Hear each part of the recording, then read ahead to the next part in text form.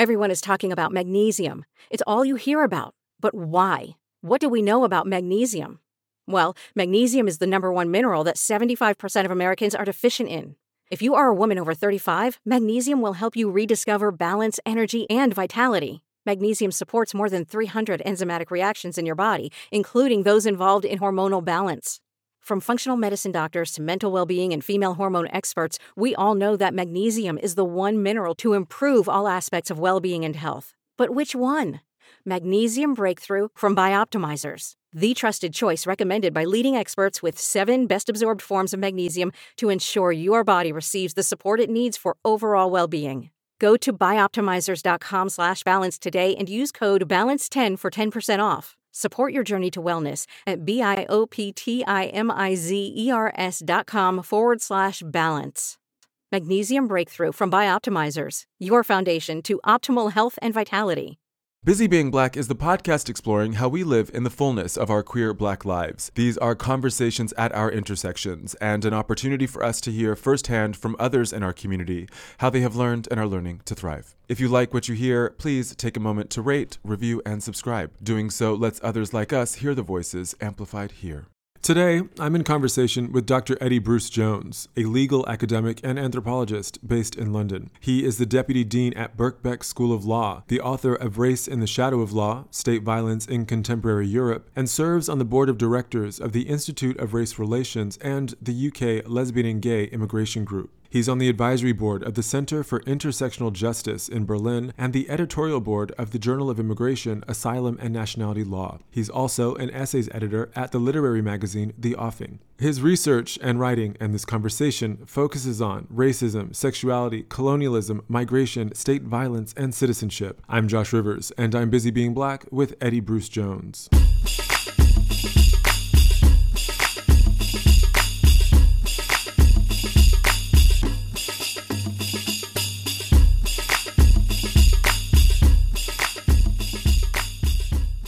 Eddie, I admire you and your work a great deal, and I'm honored you made time for me and Busy Being Black. Thank you for being here.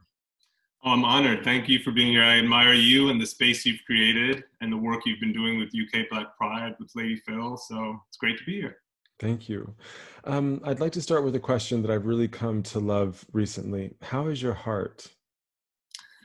It's a complicated question. Well, I think, obviously given the times that we're in, it's kind of triangulating between rage and really profound sense of empathy and solidarity with others, and sadness.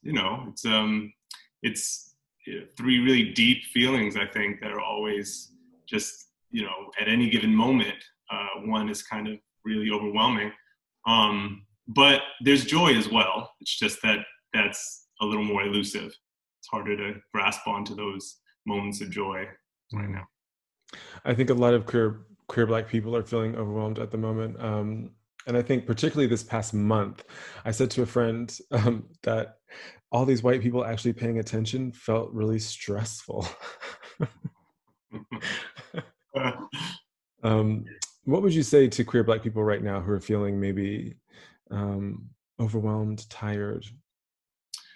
Well, I think it's, we put a lot of pressure on ourselves. I know a lot of queer Black folk that I know are leaders, thought leaders or creative leaders, or doing really important things. And so this compounds that, because then all of a sudden there's a pressure to do more or do something in a different way, quickly to respond. And I think we have to be careful with ourselves, because it's a long road, and while there are things to do and everyone's working really hard, like all the queer Black folk that I know are doing twice as much as probably they should or the laws of physics allow, we have to say no to things. So being at peace with saying no, and really choosing what to do and how to spend our limited energy, I think is really important right now. And not to feel guilty, because I feel like people feel that they're holding this burden of keeping the world turning. And and setting things right. But I think we just need to be selective with what we're doing right now. Yeah. I felt I haven't released a new episode of the show since the 6th of June. And someone messaged saying, "Where's the new episode of the show?"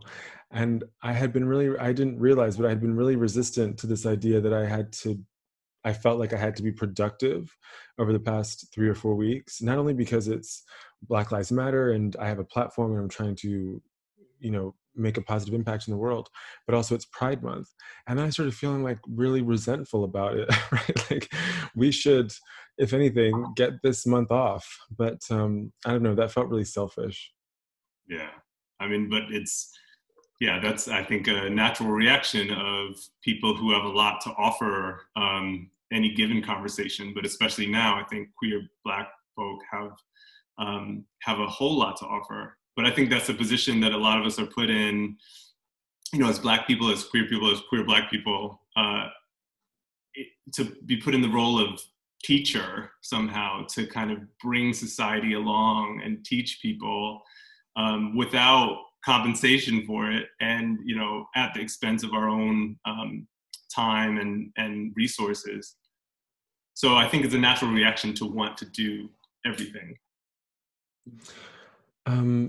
I want to talk about Black Lives Matter, but before we get there, I want to ask you I want to ask you something rather, that the filmmaker Shakif asks Black men in his project, Black Men Dream. When did you become a Black man?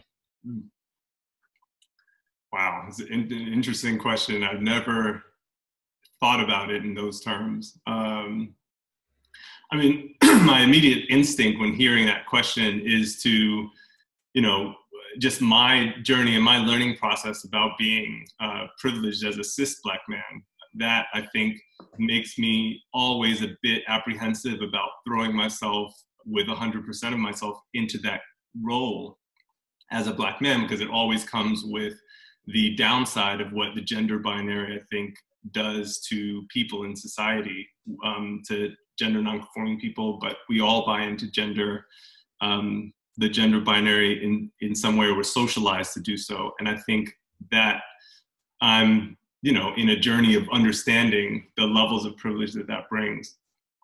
But in terms of, because when that project that you mentioned is really interesting, because I've seen just a snippet of it online, and it's quite powerful because people are reflecting on all kinds of things. And when I think about what it means to me to be a Black man, or when I first kind of came to the understanding that being a Black man would position me in society in a very certain way, I think I was quite young.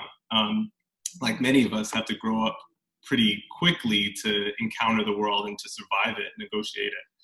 But I remember being, maybe 12 or so, when my grandfather, who served in the Korean War in the States, he told us that he was almost lynched. And I didn't know what lynching was. He was the one who would tell us these stories about America and how he experienced it, which was very different to what we were learning in school. And he said when he got back from the war, he was stationed somewhere in Kentucky, and he went out to a bar one night, and having served the country in a war, came back and the bar man wouldn't serve him, and then a lot of the customers were irate that he was even in there, and then they pulled a truck around the side of the building with ropes on it. So like it was a statement to him that he was about to get killed. And I mean, he was very critical of the military after having been in it. But he said, the only thing that saved him from being lynched were the friends that he made in the service. But it was a bittersweet moment for him, because it wasn't that this was going to redeem him, that the military was going to save him. The takeaway there was that he was very unsafe in the U.S. And learning that, and then decades later, sitting next to him, watching Eric Garner get choked to death. That's where I was when when that was broadcast in the news. I was on a visit home, and we were sitting there on the couch watching this, and I also reflected on me seeing myself as a Black man through him and his experiences. And this this is not an ahistorical experience of being a Black man. So I can only experience it through what my ancestors have also experienced, which I think is a blessing in some ways, because I can see things that that I think are very relevant to the age we're living in. And yeah. Like what? Well, I guess in some ways it's kind of that double consciousness that Du Bois talked about, being able to know and understand whiteness from a position of experience, but not only your own experiences, but those of your ancestors, knowing and relying on the information that they collected in their own struggles. And being able to understand how power situates itself. So realizing that, the death of Eric Garner or of Mike Brown or Rekia Boyd, the deaths that were being broadcast in the media at that time weren't anything new, but that there was a continuity that was there. So that episode of my grandfather almost being lynched was something that was very present for me when I was watching Eric Garner sitting next to him. I mean, you've been working, teaching, and writing about race, the law, state violence for a long time. What is your analysis of the more recent uprisings in support of Black lives? And what distinguishes them from the Black Lives Matter uprisings as they started in 2014? I think in some ways, the organizing around Black lives and in support of families who've lost people to police brutality and institutional racism hasn't stopped since 2014. But the character, I think, and the emphasis of these present uprisings, I think, is different in a certain way that makes me, I'm actually quite surprised, and I guess in a good way, that the discourse of abolition has come into the mainstream in a different way than it was there a few years ago. It was there, but I think now some of the popular traction that it has, thanks to the organizers who were organizing the protests, but also to decades of organizing by groups like Critical Resistance and many women, Black women, who have been doing a lot of that work and a lot of the analysis for decades, like Ruth Gilmore and Beth Ritchie and Angela Davis. And I think the fact that it's entered the mainstream makes me hopeful that the discussion has more transformative potential now than it could have afforded a few years ago. And it's not because the organizers are doing something, I should say a few years ago, it wasn't a deficiency in the organization of these protests, but I think the way that it's kind of become a broader conversation has used the traction of the prior protests in order to bring the discourse further. And so the vocabulary had been refined in a way that now it's able to be deployed and used really strategically from the beginning. Also, the emphasis on Black women and Black trans people, I think, while it's still not central, and there's still kind of this male-dominated narrative to policing deaths, I think the vocabulary had been kind of generated, and there's a way in which now it has more traction, I think, thanks to organizations like African American Policy Forum and Kamala Crenshaw with the Say Her Name campaign that changed the narrative popularly a bit from where it was years ago. And it almost seems like at the beginning of Black Lives Matter, police brutality very much seemed like a Black person's problem. Whereas this time around, it seems like people are beginning to see the interconnectedness of this violence, right? That the violence that is visited upon Black people is enacted against many other people simultaneously in ways that are covert and overt. Yeah, that's right. It's really interesting because I think there's always kind of this cycle where people somehow who have a platform, like politicians in the US, I'm thinking, that say things that are just, they just sound ridiculous. Like there's no such thing as structural racism or institutional racism. And these kind of proclamations that we've dealt with problems through legislation, through the civil rights movement. I think I heard Mitch McConnell say something like, well, we ended slavery and we had a civil rights movement and we passed important legislation and now that's over. Is such a ridiculous starting point for any conversation. It's just absurd. And I think things like, I'm just thinking along legal lines, like more public awareness that there are ways in which the law, in kind of insipid ways that people don't actually realize until they dig below the surface, it's legal to kill people, for the police to kill people, and have a wide range of defenses. I mean, most notably this qualified immunity concept that I don't think a lot of people really appreciated even back in 2014. I mean, organizers of protests knew about it, and lawyers knew about it, but the idea that police basically can violate civil rights as long as there's not a very clear legal case with identical facts that prohibit it. Meaning, yes. Yeah. Can you explain that for me and for listeners?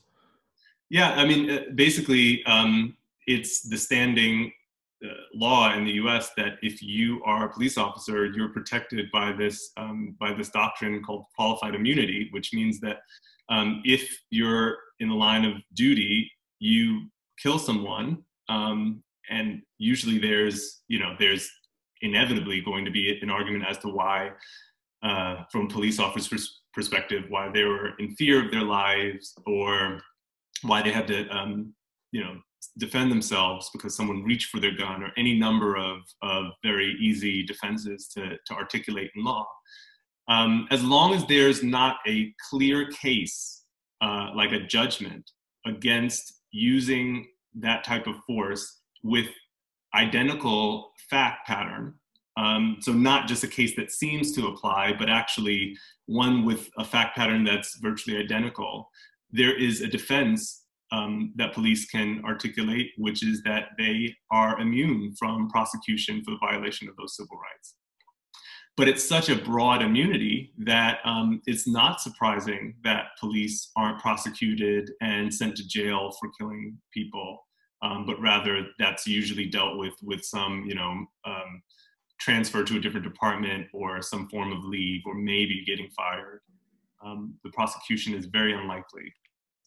And so Keir Starmer just yesterday, I think, kind of disparaged or dismissed, as more accurate, the Black Lives Matter movement as being something specific to the US and specific to the murder of George Floyd. And it would seem that British people writ large are having a hard time understanding that state violence is the same here in the UK as it is in the US.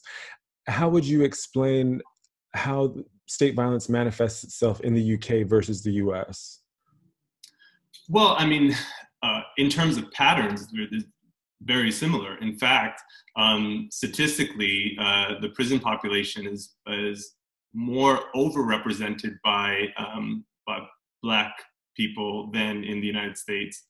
And people who die in custody in the UK, I mean, there's just, a few years ago, now about 6 years ago, the Institute of Race Relations did a report on Black people dying in police custody, and it showed that everyone who died, for people who died in policing situations or in police custody, there haven't been successful prosecutions against police that led to kind of accountability in a criminal sense against police, even when inquests have been done and showed that there's been a wrongful death. So, I mean, and stop and search obviously disproportionately impacts Black and brown communities in the UK. In the US, maybe, so the differences are the scale of the issue.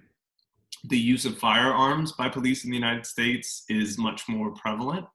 And there are lots of reasons, I'm sure, for that we can assume for that. I mean, the militarization of police in the United States is quite a dramatic thing.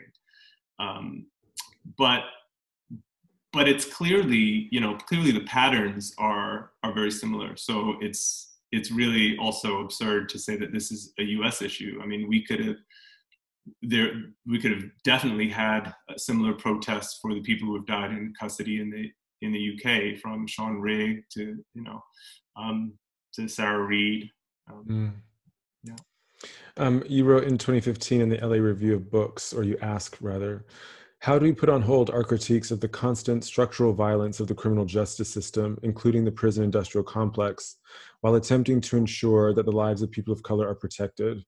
Is it only the force of criminal sanctions that will keep police from killing us, or must there be something more sustainable? And can that something more wait until we begin to dismantle the prison of racism? Or must the state's coercive violence be invoked now to prevent the everyday carnage that we experience at the hands of the police? In the 5 years since you penned that article and asked these questions, have you been able to answer these questions? Well, the short answer is no. Okay. And I guess the long answer is, I think the questions won't go away until we have actually dismantled policing as we know it and the criminal justice system. So in some ways, we're always going to be struggling in two kind of terrains at the same time. One is trying to get accountability from a system that invisibilizes Black death. And on the other hand, trying to dismantle that system.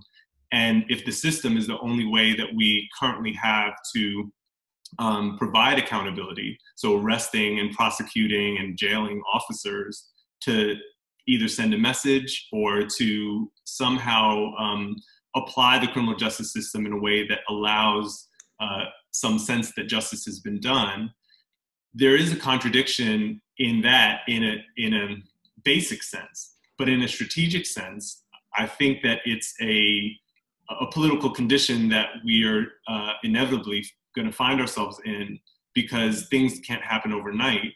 And the calls for accountability aren't necessarily completely contradictory to a long-term vision or even a medium-term vision of abolishing the system itself. So it's kind of a question of strategy and balance. I think the question that I was able to answer, or I probably had to answer then when I wrote this thing, is that we can't wait for this something different. And that's why I think we are constantly operating in these different terrains with different different nuances to how we envision accountability in maybe a short term and a transformation in the long term. Yeah, because we want to abolish prisons and the police. Right.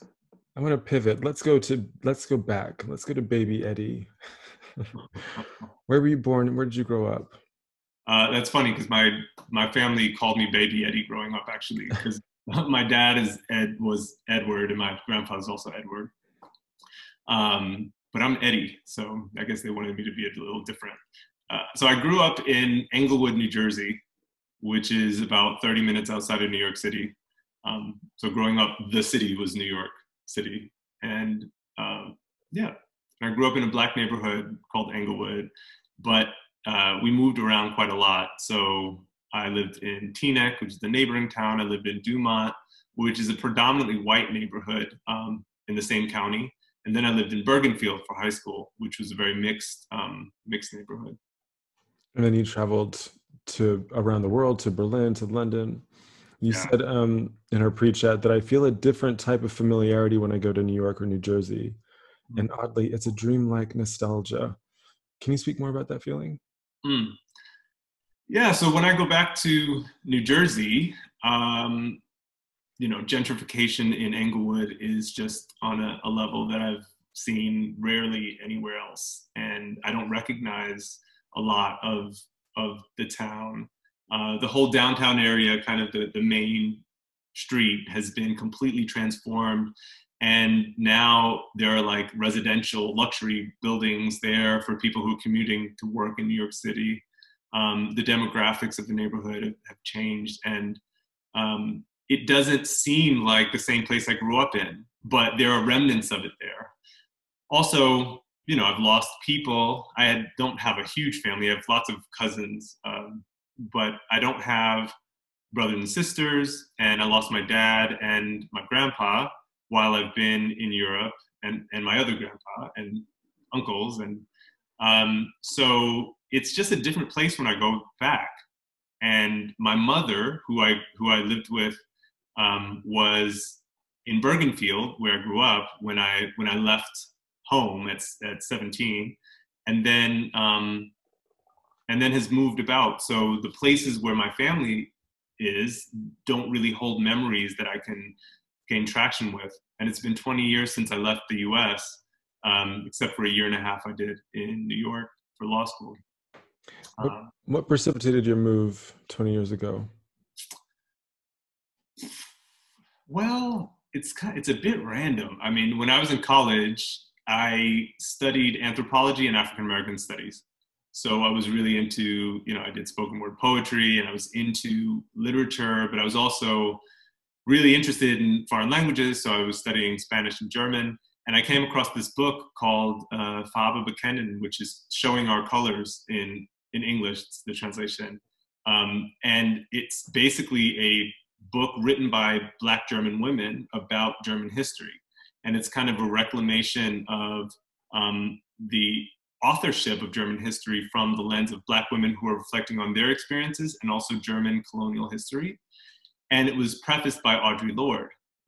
So she had spent time in Germany teaching and making these connections in Berlin. And I was like, okay, well, I have to go to Berlin, obviously, because now that I'm speaking German, this must be the reason that I invested time in learning German. So I went there during college, and then right after college, I moved there. And and it's life-changing to move somewhere when you're 20, 21, and to really discover the world through the lens of being a foreigner, trying to understand the social realities of being Black in Germany 10 years after the wall falls. So I stayed there for quite a few years, and then I moved to the UK after that to pursue a legal career, and then ultimately to wind up in academia. At Birkbeck, alongside the long list of things that we talked about at the beginning of the show, alongside your managerial role as deputy dean, you teach European Union law, human rights, equality law, and a course called Race, Law, and Literature, which you describe as your guilty pleasure. Why a guilty pleasure? Well, I guess it shouldn't feel too guilty about it, but I get to teach a lot of books and authors that I really love that aren't squarely within the legal discipline. So I should say that Birkbeck's a place where that's fully possible, and it's not controversial that I'm doing that. I think at some law schools you'd be, to have a course that's race, law, and literature, that, the core readings are Toni Morrison's short story, Chimamanda Adichie. We read Derek Bell, who's a literary scholar who used storytelling as one of the principal methodologies in the early days of critical race theory. Saidiya Hartman. So we're reading a lot of texts that are either literary texts, or they're using analysis that is highly discursive around kind of the literature as a discipline, and not as many legal theory texts, but we're getting at legal theory through that literature. And what does that allow? Like, how does that help shape how one might look at the law? Well, I think in some ways it helps us to grapple with what types of power relations the law occupies, and what the law puts into motion when there are certain ways of establishing what constitutes legal knowledge, how law, the way that it's taught in a really conventional way, is taught in a way where we're to expect that law and morality are somehow aligned, or that law is the solution to social problems rather than potentially another set of problems. how law calls us into some identity categories and then uses those categories against us in certain ways. And also how law, in the cases that are presented in a very conventional way, I'm not talking about legal theory that would question these things, but the way that we're taught law gives us a set of facts, and we're supposed to look at the facts, not necessarily the history that has created those facts. And literature and other disciplines, but particularly literature, gives us a way of being a lot more imaginative with how we see the present and history as connected. So an example is we read Octavia Butler's Kindred, where the protagonist, the Black woman, is transported back into the days of slavery to save her great-great-grandfather or great-great-great-grandfather. He's a white man, right? The white man. And, you know, she's literally called back to save this person. And the commentary that suggests is this inextricably linked way of being in the world as someone who's kind of tied to that history in the present, and the pain that history causes in the present allows for us to understand her life and her lived experience as completely intertwined with that of not only her ancestors, but of the country and the present that's been produced out of that history. And law doesn't allow for that kind of imagination. But those who are serious about critiquing law's position in society and understanding kind of the moral imperatives for dealing with law, so let's say abolition movements, for example, need that imagination as a part of the mix. So that's, I think, what I'm trying to achieve with this course. Oh, that sounds fascinating. I'm thinking actually of how Wayward Lives, Saidiya Hartman, how that, I think she calls it, is it critical fabulation? Yeah. But that she uses the law and census reports and neighborhood planning documents and arrest reports, and those are all kind of products of law, right? Like and I wonder how the students would then engage with law in a different way. So that's where my mind, you don't have to answer that question, but that's just where my mind is. And that this critical fabulation, I guess, happens in the gaps, right? Where these Black women, namely that she documents, the gaps they fell through because of the law. Yeah, completely. And the texture of like the society that's been produced out of the law has created situations where these Black women are then trying to grapple on to something for survival, but also creating these other worlds. And the way that she describes these worlds requires using imaginative resources to make the worlds come to life. Because that's the other thing, the legal documents and the archival records don't really allow, or they don't make the texture apparent, or they don't regard the texture of people's everyday lives, so Black women's everyday lives, as relevant enough to, come across. So there are ways that she uses those techniques to make us aware that those worlds and that thinking and that process of imagination existed for these women. There's so many questions. It's amazing. So you're working on a number of personal projects, one of which is a book called Kala Pani. Am I saying that right? Yeah. Okay. Kala Pani, Law, Imagination, and Colonial Indenture. Can you talk more about that and why it was important for you to write this book? Yeah, it's so indentureship, colonial indentureship was like in the British context was basically, and this is an oversimplification, but after the British abolished slavery in the sense that it stopped the slave trade in British territories.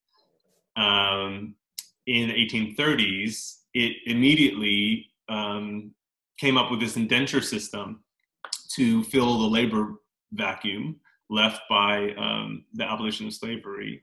And that meant enlisting the labor of people of Asian descent that were already in British colonies. So Northern Indian and also Chinese workers.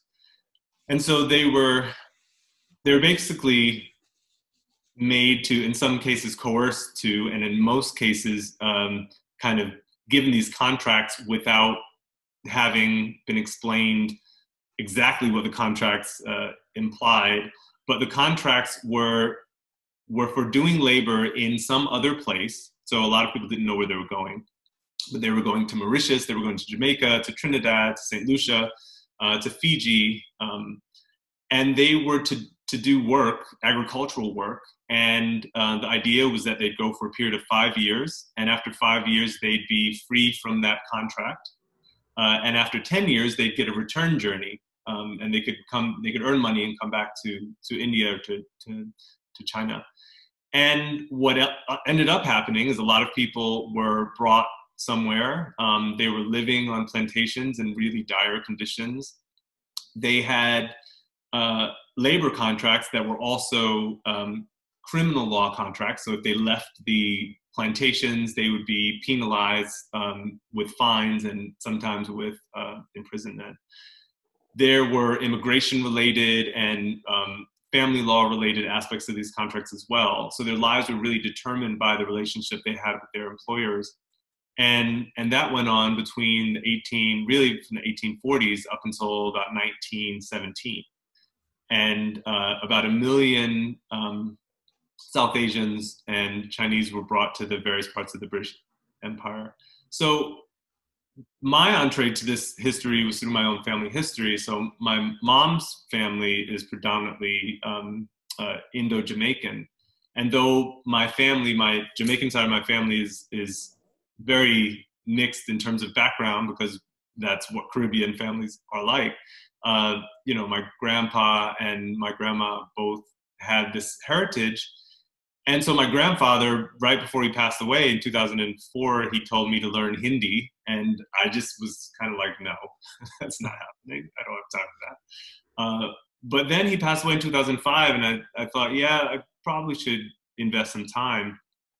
And actually, I hadn't thought about having Indian heritage at all, because it didn't really feature in my sense of who I was. I knew I was Black. I knew I had Jamaican heritage, but that wasn't something I wanted to spend time looking into. But the more I engaged with the history and the more that I started to talk to cousins and relatives who were interested, the more I became really interested in knowing precisely the dimensions of coloniality in producing kind of our own family history.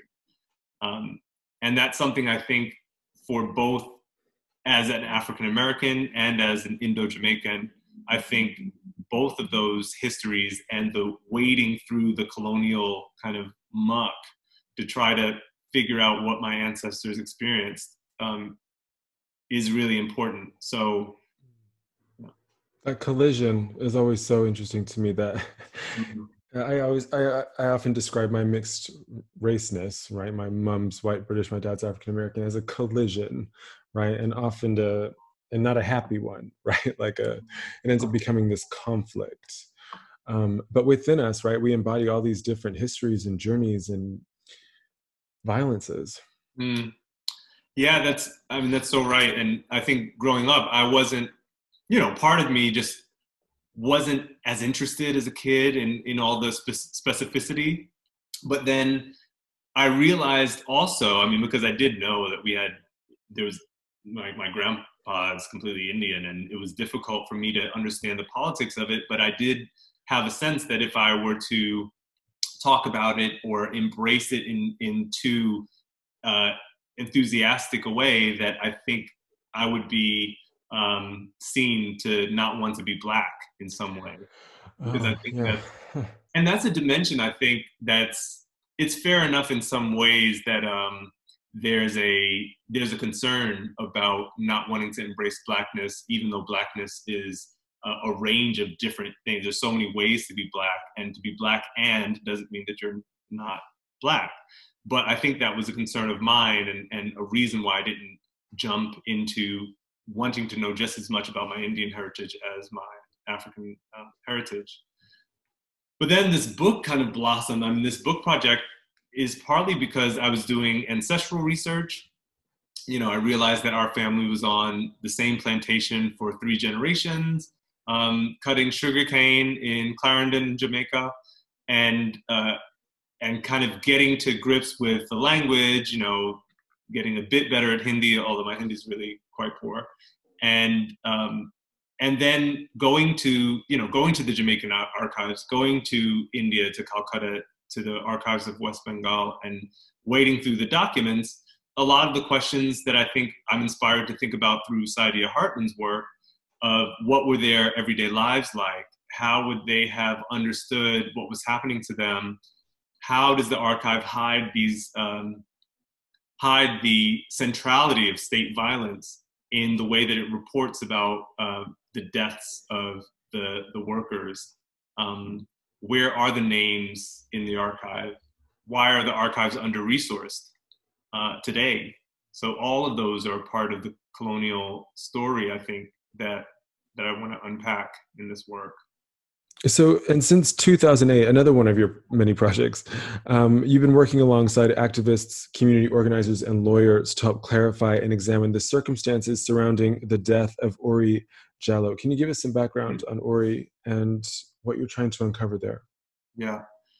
So Uri Jalloh was a man who was basically apprehended by police, not doing very much once the police got there. It was the middle of the night in 2005 in a small city in former East Germany, Dessau. And some city workers who were sweeping the streets called the police and said that there was this man who was asking them to use their cell phone to make a call and kind of bothering them. The police came, they arrested him, they brought him to the station, and after that, it's the police's story is all we have to go on.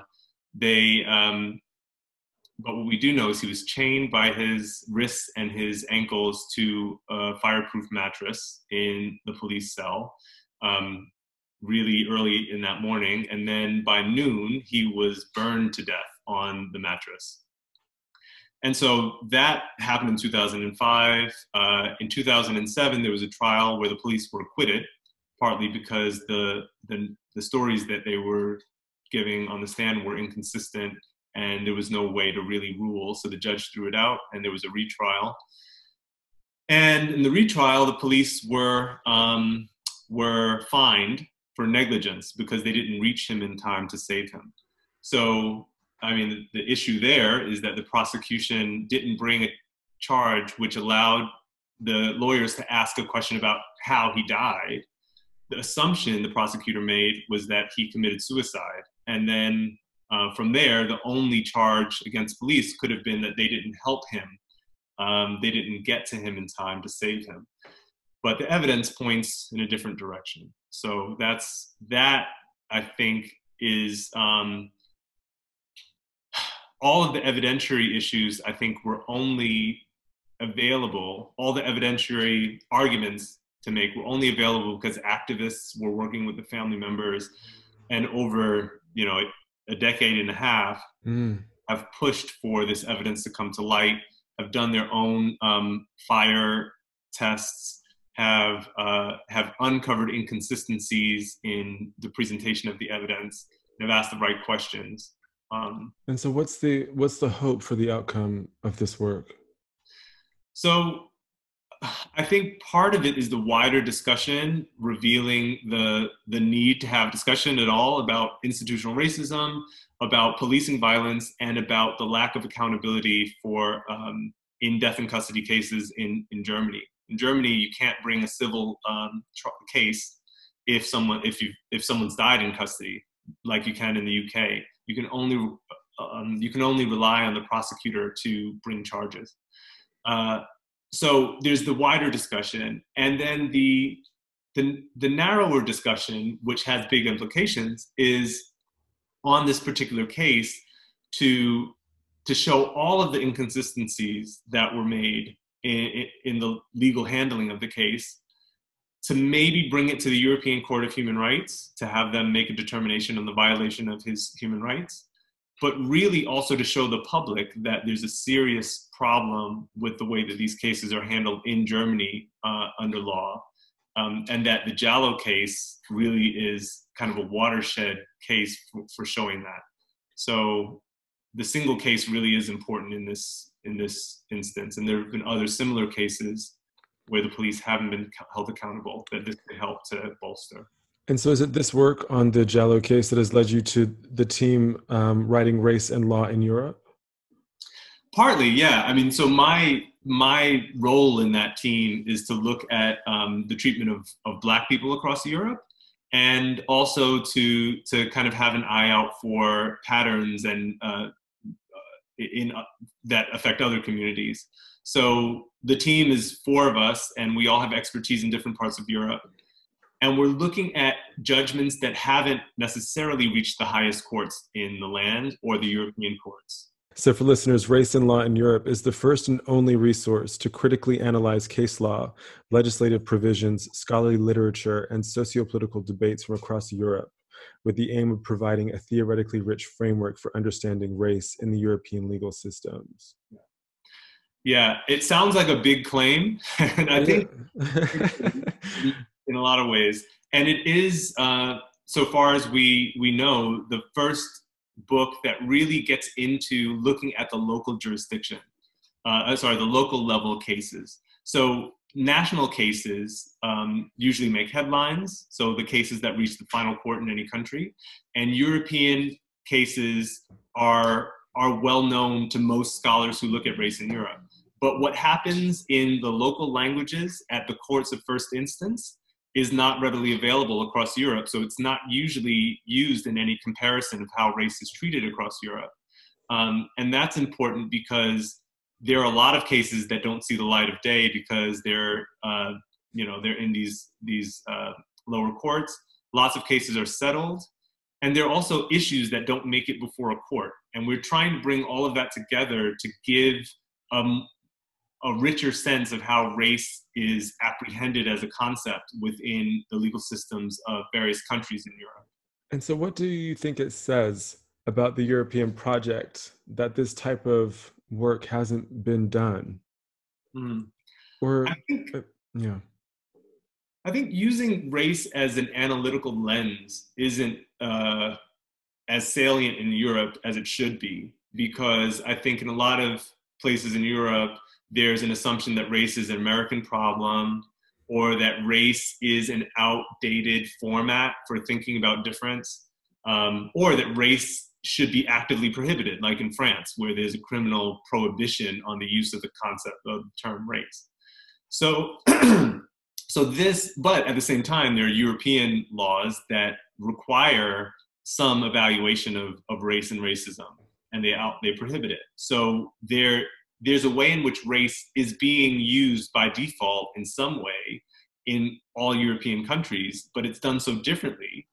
And at the same time, there's not a concentrated attention given to how race is being used in a lot of these countries. It's just, in a lot of ways, it's used ineffectively, and it's not helping to serve it's not used towards justice for the communities that are experiencing racism. So I think race is demoted in Europe. And so is this then like intersectionality, right? There was no way to account for a Black woman's experience within the law. Mm-hmm. And so therefore no legal protections could be afforded her, mm-hmm. Or Black women. I mean, is that what's happening with race in Europe? Is that Black people, people of color, are not getting the justice they deserve because there isn't the language or the frameworks for talking about race and pursuing justice in this way? I think so. I mean, it's a matter of there not being, like you said, the language, the frameworks, the data in a lot of cases to actually even represent what's happening in terms of patterns of discrimination, whether it's policing or housing. There's a lack of traction that discussions on racism have in European spaces for these reasons. And it's not only in the legal domain, but it's in the social domain. And so lawyers lawyers are people, and they're getting their ideas about where and when race applies also from the social environment. And I think that's something that hopefully we can reveal by looking both at cases and at social issues. When do you sleep? Yeah, it's working from home. I mean, I'm sure you can relate as well. It's kind of the workday just blends right into the evening. It's pretty. I've been enjoying reparations naps, I call them, in the afternoon. So I've been trying to think about you, Eddie, through these 3 projects in particular that you're working on. And it seems to me that these 3 projects grapple with a deeper, more nuanced exploration of diaspora and identity. But I think that might be a reach, and because you don't describe the projects as such, but it occurs to me that you embody, whether it's through Kalapani or the work for Jallo, you're trying to reveal people, right? You're trying to create a connection, to create a sense of placemaking, sense-making, pursuit for understanding. And I feel like that's a very diasporan experience. I don't know. Yeah. So Saidiya Hartman says this thing in Lose Your Mother, in her book, Lose Your Mother, where she goes to Ghana and she engages with her own sense of what it means to have gone back to Africa and to engage with the history. And in talking to people, she describes this strangeness, she is a stranger in some ways. And I feel that way sometimes, probably not in the same way as she's describing in that book, but I feel like I can't necessarily speak for New Jerseyans right now. I haven't lived there in 20 years. I don't really know what's happening, but I have a sense of what's happening in the US, and I think I can engage in that way. I can't speak for Black British people or Black Germans, even though that's where I spent most of the last 20 years.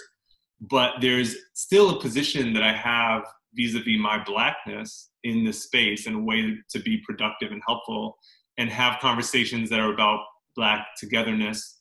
And that term I think about because Barbie Asante, who's an incredible artist here in London, she had an event called Black Togetherness, and it was about how do we occupy space together, and how do we think about togetherness as Black people from different places.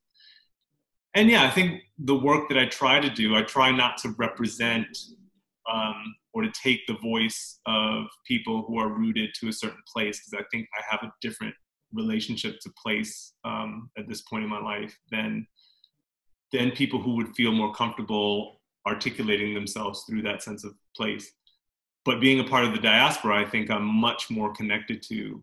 And I think all of the work that I do that has that reflexive aspect to it is framed in a way that makes clear that I'm not speaking for Black Germans or Jamaicans even, but that I'm sort of at a tangent relating through my diasporic sense of identity. Yeah, because I thought the breadth of your work is so impressive. It's so interesting, right? And there's from Indo-Jamaicans to race across Europe to race law and literature in London at Birkbeck. I mean, I really admire that what I'm seeing in my head is like a net, right? With everything kind of linking to the next thing. I don't know if that's actually a net, but that we're all connected in these ways, right? And that these journeys, these travels that we all are on to understand ourselves and our histories better. And within this kind of current socio-political moment, I'm just really drawn to just the scope of your work and how I think it's all linked. Thank you so much for saying that. Sometimes I feel like I'm a jack of all trades and a master of none, because I'm doing work that's really dispersed in methodologically and in terms of place, but I think it's the way that I can best contribute by really defining really narrowly where I'm intervening and not overstating my ability to kind of make those make broader intervention. I mean, that's circular, but I'm so glad you said that. Yeah, because that's it. It's finding your role within the larger ecosystem of change. Um, we have got time. Okay. Black queer theorists like Kathy J. Cohen and E. Patrick Johnson Mm. have suggested that our queer politics are not really queer if we're only fighting for other queer people explicitly, and not to mention the class differences between all of them, and that we have to look beyond the borders of our own communities to really understand how we're all connected. How does your queerness impact your work? And maybe that's a leading question. It might not impact it at all. Maybe a better question is, how do you understand your queerness in your work? I think, I mean, this may be too general, but I think it means that I'm always questioning. I'm always questioning even my own assumptions. So I'm very self-critical in my work, and sometimes that doesn't translate to the page, partly because it makes the work seem more like a dialogue I'm having with myself, and I don't want the reader to have to then wade through all of this, this inner monologue. But I try to make my work as reflexive as possible, and it sometimes doesn't emerge as relating to questions of sexuality necessarily, although I feel like there is this tension. I had a conversation with a colleague once about calling something queer or using queer theory, but not talking about sexuality or the politics of sexuality in a moment where it's really important to do that, to talk about sexuality and about gender, and particularly about the gender binary, is something that's politically a little bit, it's difficult to justify not bringing sexuality into the politics, at least, of the work. And I try to make sure that I'm attuned to what queer methodologies, so methodologies of looking across different issues, can bring to the work, or at least how I teach, or how I write, or how I practice. There's a book by Dean Spade, Normal Life, which talks about trans politics, and the whole introduction is this really brilliant way of looking at political movements as needing to kind of transcend their own boundaries and to intermingle, which is, of course, kind of a call to Audre Lorde and There's No Hierarchy to Oppression, and Black feminist thought. But then to use that in the legal sense, and to do what I think Spade does with it, which is to talk about how that mandates that we be concerned as queer people with decarceration and with abolition, which isn't necessarily only a queer issue, but all issues affect queer people. But it's to be concerned with them also because people of color are disproportionately impacted by them. And also because if we think about the most vulnerable in society and fix society for them, then society gets better for everyone anyway. So that's, as an approach, I think, one that stems from Black feminist thought, but also from queer theorists who have kind of generated this default to looking across single issue politics. Mm.